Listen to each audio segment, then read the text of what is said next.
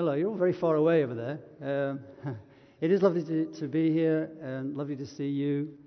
Many familiar faces, and even better to see some unfamiliar faces, which is good. So, Jill, as Jill said, we're working in Turkey for 3 years. We actually have an interesting church there with 3 separate language groups: Turkish, Farsi, and Arabic. And we're learning Turkish and forgetting Farsi a bit and picking up bits of Arabic as well, and it all gets mixed up. So first of all, I want to bring you greetings from that church. There's 3 groups. Mikhail, some of you have met, who sort of leads the whole thing. He sends his greetings, as does the whole church. And today I'm not going to talk about doctrine or theology. You'll be pleased to know, nothing too complicated. Because although theology and doctrine is very good, it strikes me as that God works primarily through people, and it's through how He works with each of us individually, our stories and people through the ages and through different cultures, that He weaves together something intricate and beautiful and glorious, which is the church and what He's doing in the world. So I want to tell you a story today, particularly. Hi, Said. I see you there. Hi, Salam. We've had to learn to understand culture more, to understand our own culture and other people's cultures, because without that we end up with, you just don't understand someone. You don't understand how they think and how they respond to something. You can say something and put your foot in it big time. We've done it. We're still doing it. And you can yourself get offended by what somebody does. And so to really understand somebody, you have to understand a bit of their culture as well. Actually, quite a lot of it. So yes, I want to talk about a lady, a true story of a woman that I read about, and she had a medical problem, and that she suffered from bleeding, hemorrhaging, bleeding. Now, in itself, that's not a big deal. I mean, every woman, pretty much, for about 30 odd years, suffers from experiences bleeding during her monthly cycle. That's part of her natural fertility cycle. But I'm not an expert in this, as you can imagine. But I've been married for 30 years. I have 2 grown-up daughters. I had a mum, know some things. And at the very least, this is for women a inconvenient experience. It can be very uncomfortable, can alter their mood, and actually can be quite painful at times as well. And it lasts for maybe up to a week every month. If you didn't know this, by the way, then you heard it from me first. As I say in Turkish, haberin olsun, let it be your news. But this lady it wasn't just that. Her bleeding was very irregular.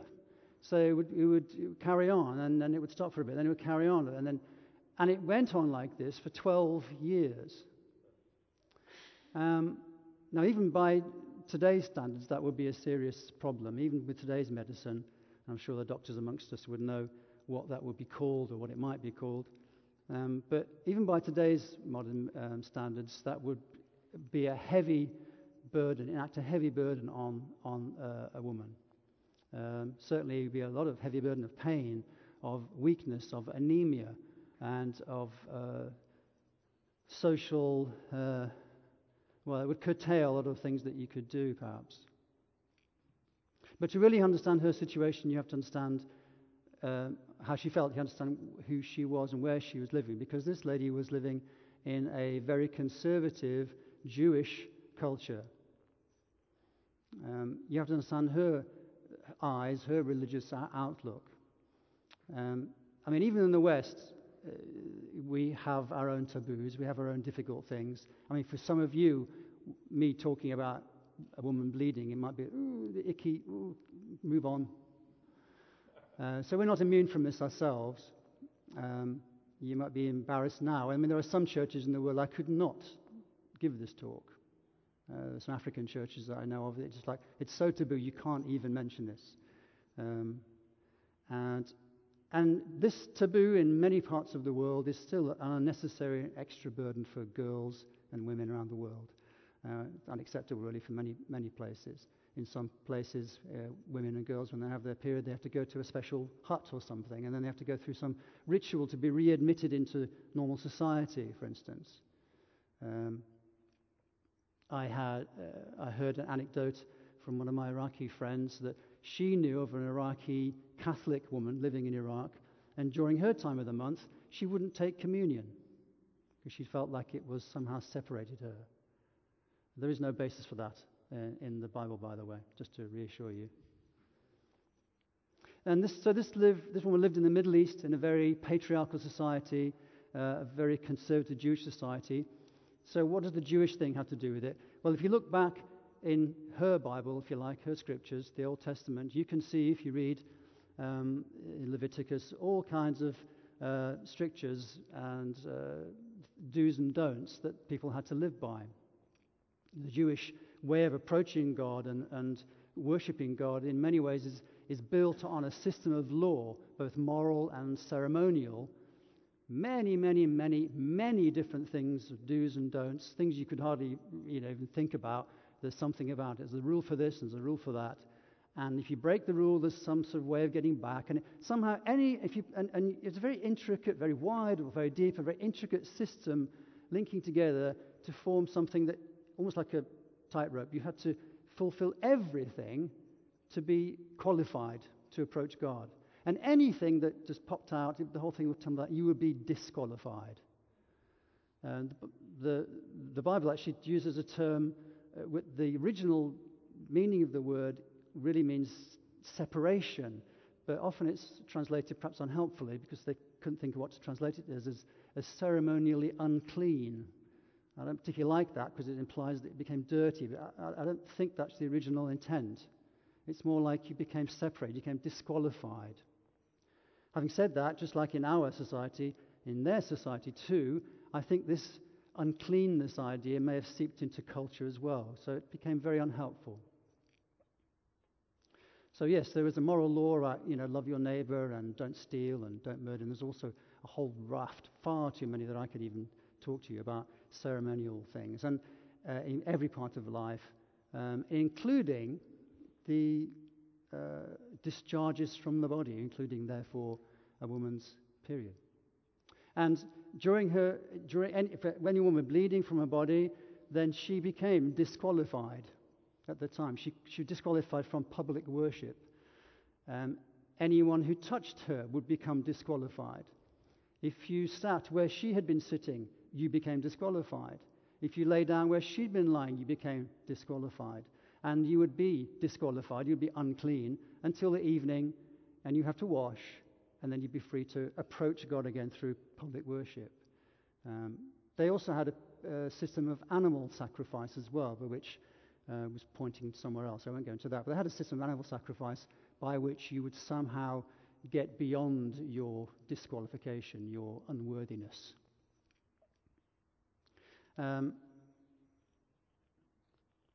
So you can imagine then, if that for many people, this woman would not be a woman you want to hang around with. She really has to be secluded. She can't take part in public life very easily. Was she married? We don't know this. If she was, it would have affected marriage very significantly. After 12 years, she may well have been divorced. If she wasn't married, there was no way she could get married. Now, for us, that's not a big deal, perhaps, because we live in a society where women can't live by themselves. But if working with Syrians and Iraqis and Iranians has taught me one thing, is that's a very different story for women in most parts of the world. And without a husband, without male protection, it's a very precarious way of life. So she's isolated socially, unprotected. She'd spent all her money on doctors' cures. But after 12 years, she hadn't made any headway. Normally, whenever she would stop bleeding, this is good for any woman, they would have to present a couple of pigeons or doves to the priest. He would make some sacrifice, and she would have to bathe.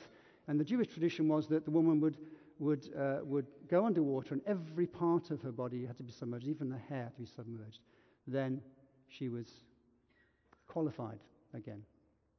So anyone she touched would be disqualified, so therefore no one would want to touch her. She would be, really, she should just stay indoors, go away. Don't bother me. If you come into the market, don't come near me. You don't know who's going to be unclean or not. So it's, a big deal for her. So put yourself in this woman's shoes for a moment. She's feeling ill. She maybe has pain. She's certainly weak and anemic. She's isolated socially completely, without any guardians to help her out, and she's broke. By the way, if this sounds very alien to you, there are still many people in the world, and perhaps you know some of them, who will have something of this mindset, will have some of this experience. An awful lot of the Jewish law was incorporated into Islamic Sharia law, and so anybody from a Muslim background who is Muslim themselves will experience this today, and presumably Jewish people do still, I'm not sure. So I wonder, Nick, could you bring next to my cup, there was chair, there was a cup. I'm just getting thirsty. Some people we know as well, from other anecdotal events, that some people would have imputed this illness. Thank you very much. Would have imputed. No. So, and we know that some people in the culture would have imputed this woman's continuing illness to something she had done wrong. We see it. We know. I'll tell you later why, but we certainly know that some people in that culture would have said, who sinned? This woman, or perhaps her mother and father, that she's got this illness? What have you done wrong? What's wrong with you? And because of that attitude, plus all this thing that she could contaminate to other people, then she would likely have felt a great burden of shame as well, potentially. But then she heard about a traveling teacher, a prophet, a healer, who was, in the area she lived. And she'd heard stories from other people on the grapevine about, amazing things he'd done and said, and, miracles, even turning water into wine, apparently, and doing all kinds of healing. So she was really interested in this. And then she heard that this guy was in the area. And something rose up in her. I thought, well, maybe I need to see this guy. I need to do something. But how on earth is she going to approach this guy? There were other rabbis and teachers in that time. They would have their entourage within their disciples, students, if you like. This guy was no exception. He had quite a big entourage, people going with him, traveling around the area. And she must have been so intimidated by that. How are you going to get an audience with this guy when you're not even supposed to be anywhere near him? If he's a holy man, then he's not going to want to touch you, lose his qualification. And all the other disciples, all the other people hanging around. Anyway, she lived near a lake, and she heard news in the town, the village, that he'd been there and actually crossed over the lake and gone to the other side. But there was a rumor that he might come back again later in the day. So she set off, and lo and behold, he did come back. And by the time she got out, she realized that he was there. And now I'm going to have to call upon some actors, many of you. So I'm giving you a warning, like 1 second's a warning. So I need lots of actors, and you're going to have to turn around your chairs. If you can't see, you can just stand up, and that's fine, all right? So I needed Jesus for a start, because that was the prophet's, teacher, healer's name.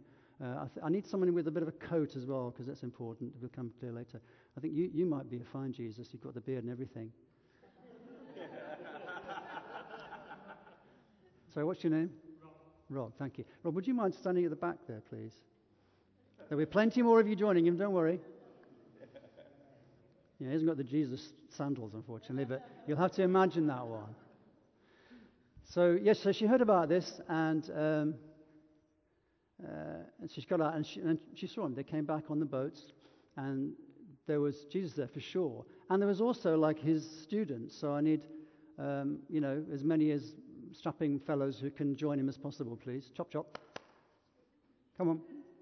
Don't worry, you're not to say anything. Nothing will be expected of you much. No embarrassment, I can promise. Excellent. So they're all around him talking. Yeah, by all means, turn around. That's fine. And the lady who, I'm going to ask Jill, if you don't mind, just to be this woman. Yeah, we do. But if you could stand over there, Jill, on the right-hand side. So this woman sees from somewhere distant. Don't get close, though. Don't go close yet. So, yeah, you're supposed to touch them, remember? And there were some, not just the disciples, there was a whole bunch of people, women and men, who were like crowding around him. So I need a bunch of people. Come on, Hadi. Sorry, Yalla. Come on, you can go as well. You guys, come on, Hadi. A couple of women, lots and lots of people all around him. Some more? Come on, you can join as well, please. Thank you. Yeah, everyone's welcome. Come on. So they're all milling around Jesus. And then, if that's not bad enough, she's thinking, well, how on earth am I going to get this? She's not strong in herself. All the things I've told you are affecting her mind and her body, and the social environment is such that really she should not be there. She certainly shouldn't be touching these guys and getting involved at all. So what's she going to do? She doesn't want to talk about this embarrassing situation. What can she do? And then something even worse happens. And Dennis, you can help me with this because no, I'm all ticking on you, aren't I? Perhaps you can help me instead, sir. And then something else happens. Then she sees another guy joining the party. If you can just go along and talk to Jesus for a while. It turns out that this guy comes along and he's talking with Jesus about something really serious. He doesn't know what. And then she realizes he's only the synagogue leader. He's one of the synagogue leaders. Of all the people to turn up at this point, how she's thinking, he's the last person she wants to have around. And she's the last person that he wants to see. Of all the people to disqualify from public worship duties is the synagogue leader, right?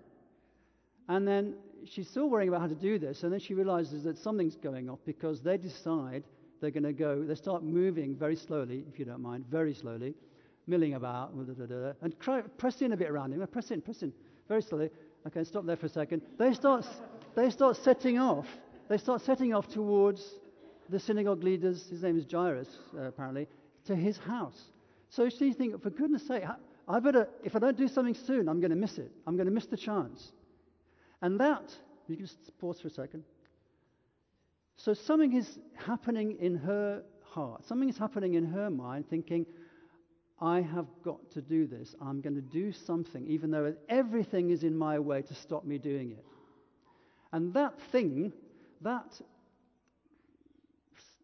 attitude, if you like, of deciding to do something against the odds to reach through to the person you need to, in this case, to reach through and to get an audience with Jesus, to get what she needs, is called faith. That's what faith is. So somehow, from somewhere, she gets faith for this. Carry on. So slowly, very slowly. And you're talking amongst yourselves, and Jairus is very concerned. Apparently his daughter's very ill. And so she decides, to hell with all this stuff, go for it. She decides she's going to have to push in very slowly. She's going to have to push very slowly. And don't be too quick, Jill. Just slow down. And she gets so close, and then she realizes, well, she doesn't really want to be seen by Jesus. She's thinking, maybe if I can just touch his clothing, that will be enough. Because in a sign of great respect to this teacher, she doesn't want to touch him. Because if she touches him, he's disqualified. He's unclean. And it's a sign of great respect. I think it's rather moving that she decides in this faith, I'll just touch his clothes and that will be enough, from what I've heard. So I reckon she's probably, by this stage, she probably gets down on her hands and knees probably and starts to pushing through. Carry on. And she's pushing through and people are saying, get out the way, woman. Go on, go for it. And then at some point she managed to reach through and if you just freeze just grabs his coat and just freeze. And if you can step away a little bit, everyone else, apart from the rabbi and the woman, just step back a little bit. And at that point, something amazing happens. Two amazing things happen, actually. Firstly, she feels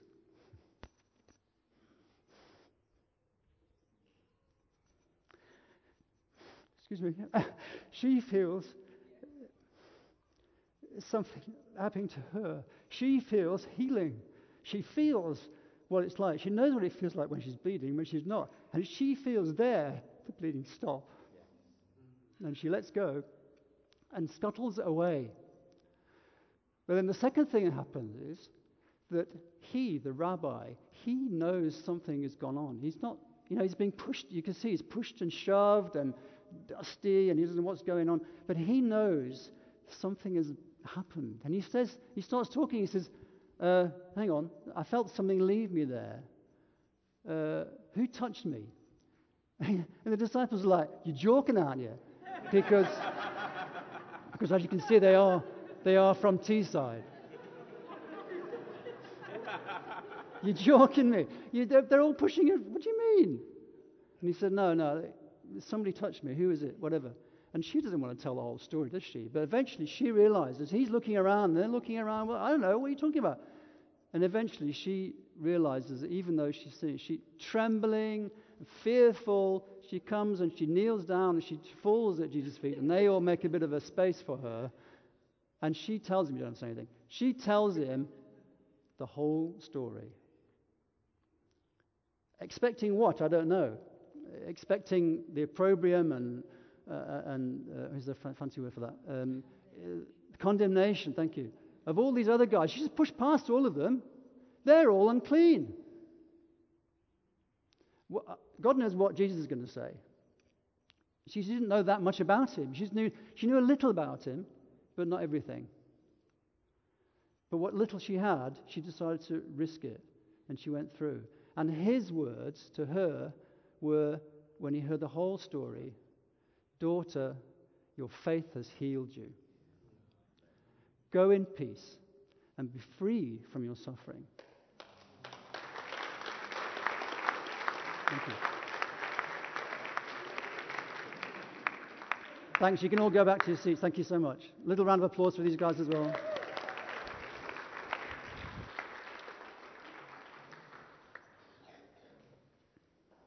Now, that's the end of what we know of this true story. And somebody's going to tell me if I've run out of time here. I'm not sure. I haven't got too long now, 10 minutes or something. Have we got? Okay. That's the end of what we know about the story. The woman slipped away. She went home. Actually, she didn't slip away anymore. She went back vindicated by Jesus. It's called a daughter, which means, you say daughter of Abraham. You're one of us. After a bleeding stopped, she would have gone to the priest. She would have done the thing with the doves, the pigeons or whatever. Had the last, bathing thing. Healed. Restored to a community. Came back in family. She got a job. Started trading. Who knows what she did. I think, though, it's very likely she would have kept her ear to the ground about this prophet. He went off, by the way. He just went off to the Jairus' house, and that's another story. He had a busy day.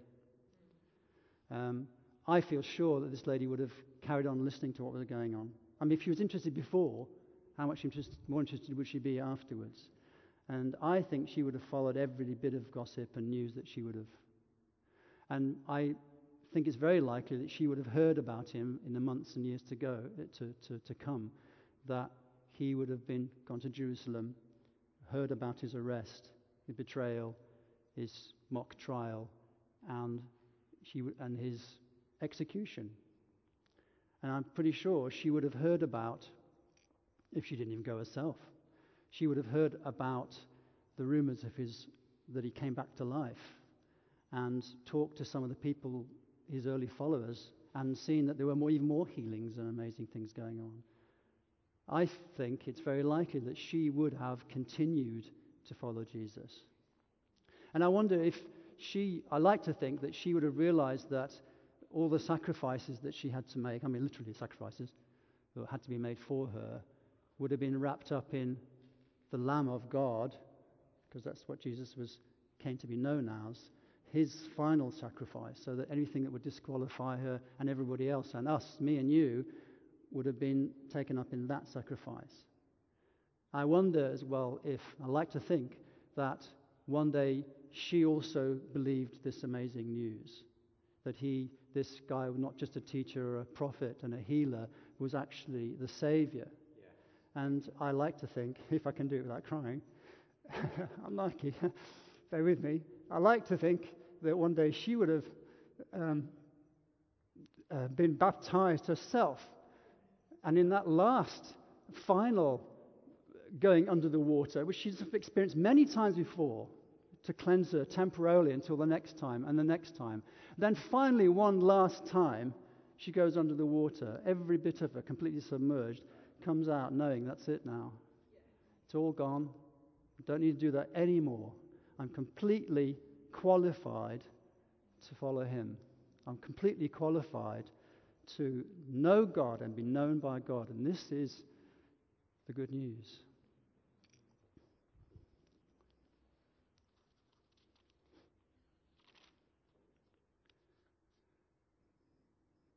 So, this is the landing bit now.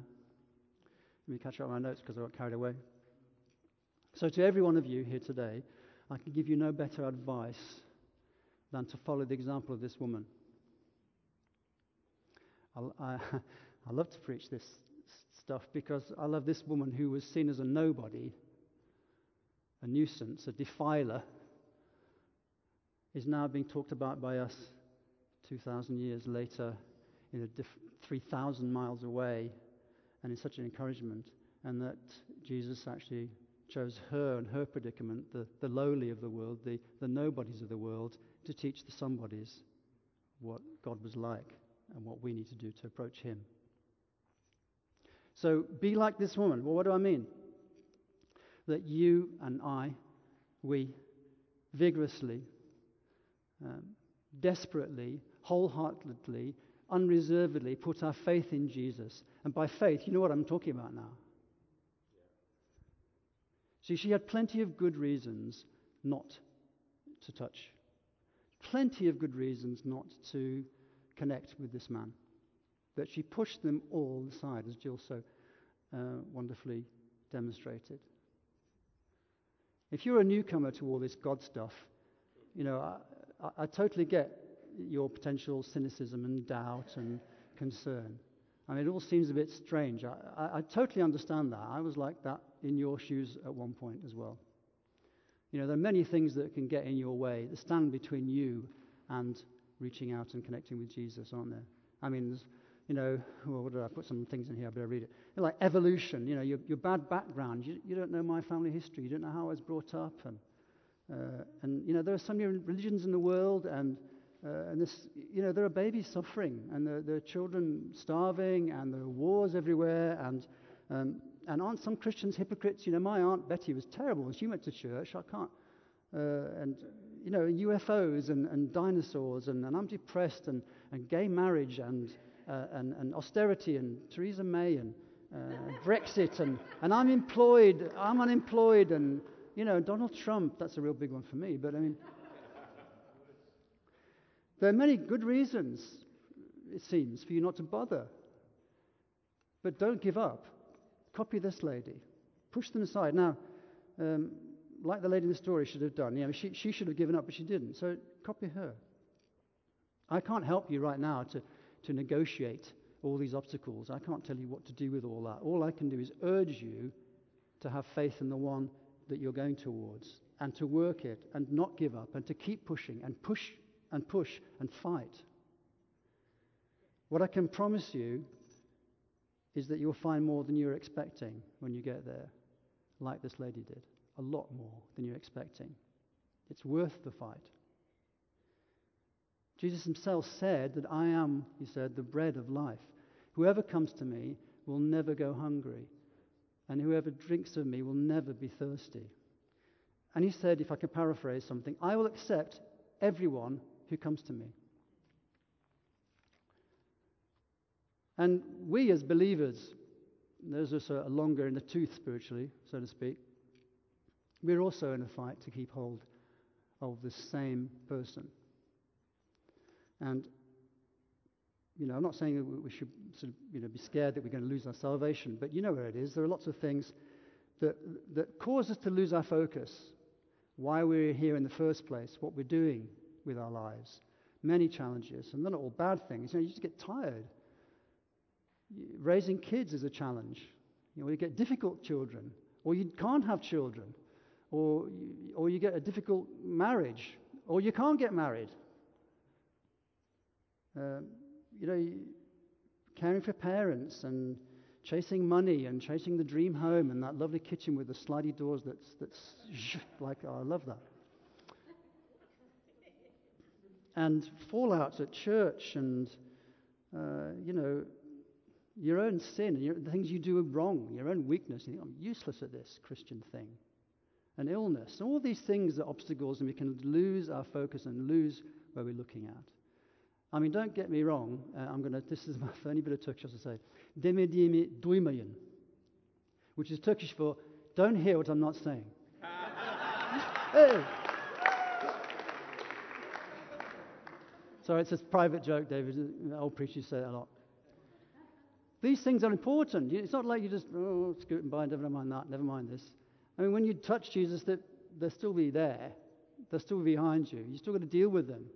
But you're in a better place to deal with them when you know who you're holding on to, who you're connected with, where you're facing, and who you're going with. And didn't Jesus say that, come to me, all who are weary and tired, and I will give you rest. Take my yoke upon you. That's not the yoke of an egg, by the way. My daughters used to think, the yoke, 2 oxen. Take that onto you and learn from me, because I'm gentle and humble in heart. I mean, who else would you rather follow? And you'll find rest for your souls. So we need to sometimes look up over our problem, remember where we're heading and where we want to get to regain that rest for our souls and continue to learn from Him. I want to end just here with a quote from the Bible, from Hebrews. It says, "Let us therefore throw off everything that hinders and the sin that so easily entangles you. And let us run with perseverance the race marked out for us, fixing our eyes on Jesus, the pioneer and perfecter of our faith." And I want to finish by praying, if that's okay with you. Father, I pray for myself, I pray for every one of these fine people here, whether newcomers to the faith or long in the tooth, whether they've been on the road for a while or not. Father, I ask through your Holy Spirit that you will make us remember this fine lady's story, and that in these situations that I mentioned, all the things, all the obstacles that are between us and you, I ask that you would help us to raise our head, to lift our head up and see you, remember you, and give us faith. Give us a fighting spirit that pushes through and pushes aside the less important for the most important, which is connecting with you. In Jesus' name. Amen.